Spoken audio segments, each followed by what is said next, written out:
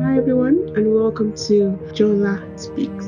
Jola Speaks is intended to grow and equip us in our trust walk with God. We all go through testings because we all go through seasons. No condemnation in Christ. God just loves us so much. Hi everyone, welcome to another episode of Jola Speaks. I hope you are keeping well, keeping safe. God is amazing. Today, I just want to say thank you for it. It's Friday. Thank God for everything. I think that is something that we need to constantly remind ourselves to be thankful. I know I've discussed this, previously, but it's something we need to constantly remind ourselves because we can be so easily swayed by life's busyness. So many things to do, so many, but in fact, even in the shine, we're like, oh, we're too busy, shining goes like that without even thinking. God is amazing. Let's remember to constantly thank God. The fact that we have life shows that God is already a testimony in your life, no matter how things can be. Because once there's life, there is hope. Hope for better things, hope for greater things, hope for changes, hope for transformations. Hope is so key. There's faith, but hope is so key. And so today, I'm grateful today that God used me as a vessel for what He's doing.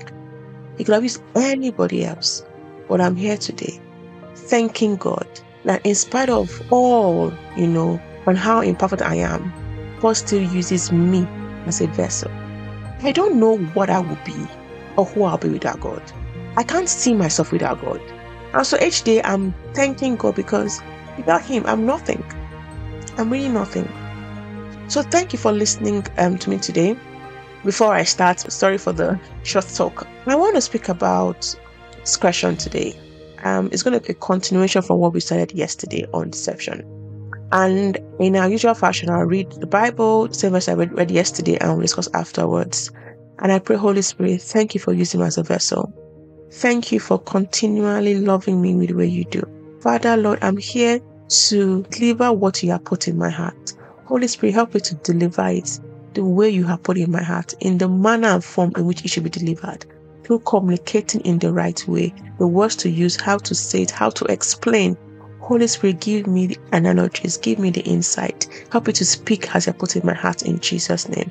And Lord, prepare the hearts of everybody you have ordained to listen to this message, everybody that needs to listen to this message, Lord, and speak to them individually and as a collective. In the name of Jesus, I pray, amen. Thank you, Father. In Jesus' name I pray, amen. Today we're going to look at 1 Samuel 21, 1-6, and I'm going to be reading from the NIV version. David went to Nob to Amalek the priest. Amalek trembled when he met him and asked, "Why are you alone? Why is no money with you?" David answered Amalek the priest, "The king sent me on a mission and said to me, 'No one is to know anything about this mission I'm sending you on. As for my men, I have told them to meet me at a certain place. Now then, what do you have on hand? Give me 5 loaves of bread, or whatever you can find.'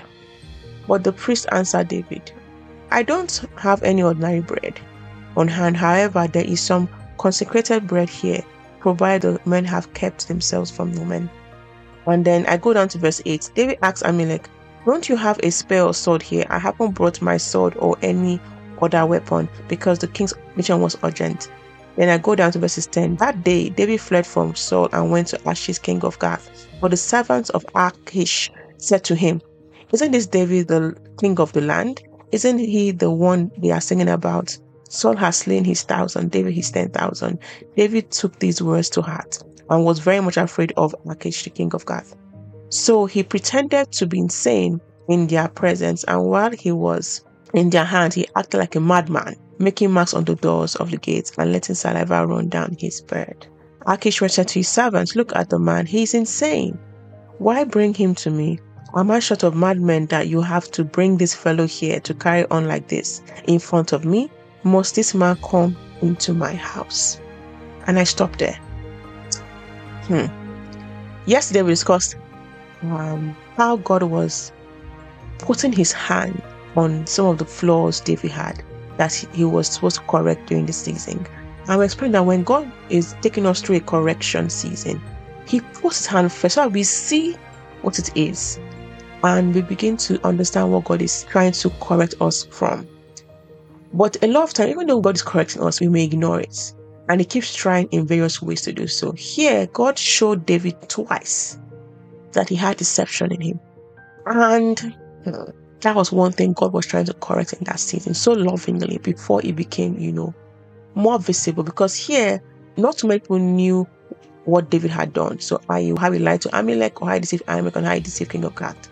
But when, it happened in later on about Uriah's wife and all that, that was, a large scale. And then his sons slept with his wives. Many things happened to him afterwards.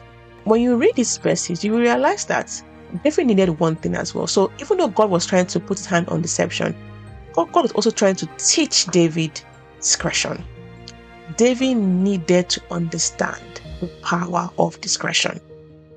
And discretion as it is, and not deception. Because in this case, he couldn't tell Amalek that Saul chased him away. No, he needed to be discreet about it. But in doing so, he now decided to deceive Amalek, which was the problem. So he needed to learn the act of discretion, how to be discreet when, these things happen. David was going through a deeper, tougher season where he was separated from Saul and the palace, and he was away in order to protect his life. And in this season, God was correcting so many things, which we would always discuss as we go. Now, also in learning discretion, one needs to understand, what is discretion? What is discretion?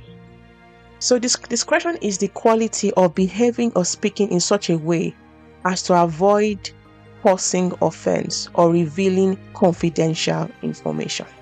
In this case, what was the confidential information?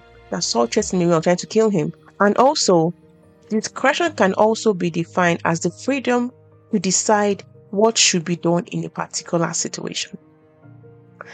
Yes, David had the confidential information of what was happening to him and Saul, and he could not reveal it to the world because it was confidential private information. But then that was where it should have ended. He didn't need to now join, deception with it.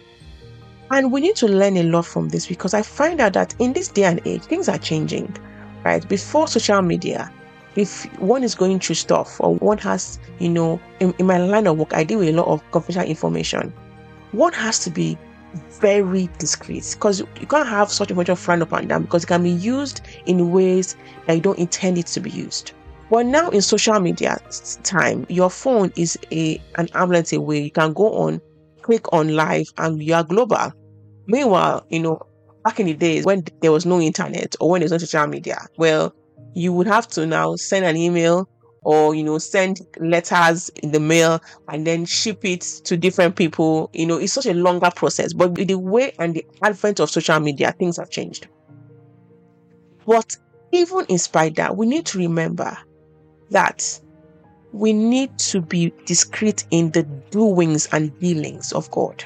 And even in our personal lives, we shouldn't bring our social media to our rooms, to areas where we should keep discreet and confidential.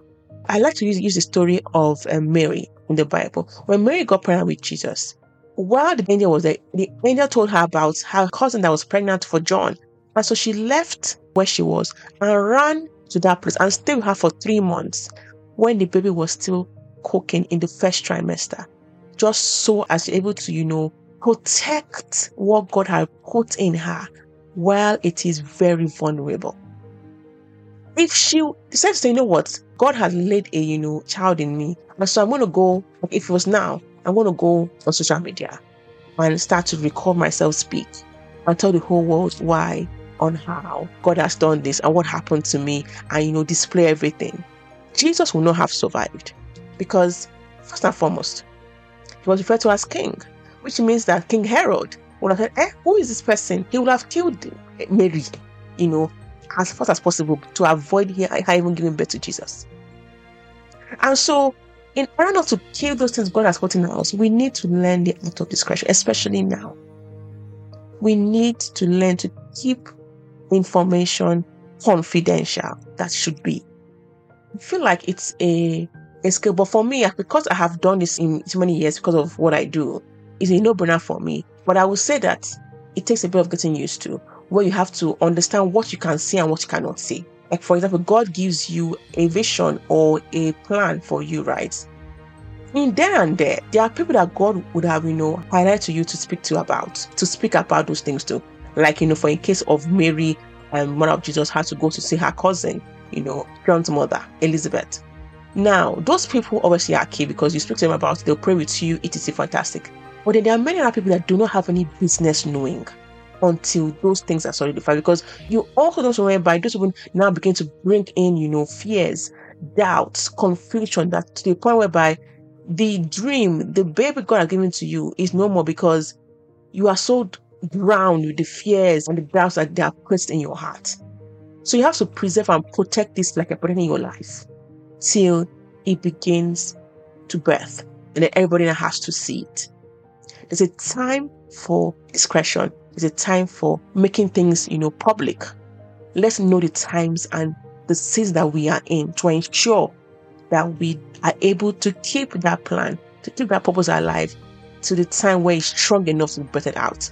Another thing is that I would say is that if you think about it, when God puts something in your heart, even you are doubting yourself. You're like, really me?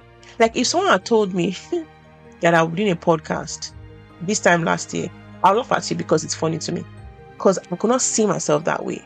And so when God began to put in my heart, clearly there were doubts, and then I'm battling doubts, I'm battling so many things. So you do not want anyone else's voice that will come and reconfirm those doubts to you, to make it even stronger and bigger to you. This is why it's key to be discreet. Only go to the people that God has shown you. Okay, this person, that person, God has said, okay, go and speak to that person about it, or pray about it. Or in sometimes it's just between you and God for a while before you start speaking to anybody whatsoever. Because if you don't do that and start speaking to the wrong people, they will infiltrate your heart with doubts that will not confirm your own doubts in your own heart, to the point where you're like, you know what?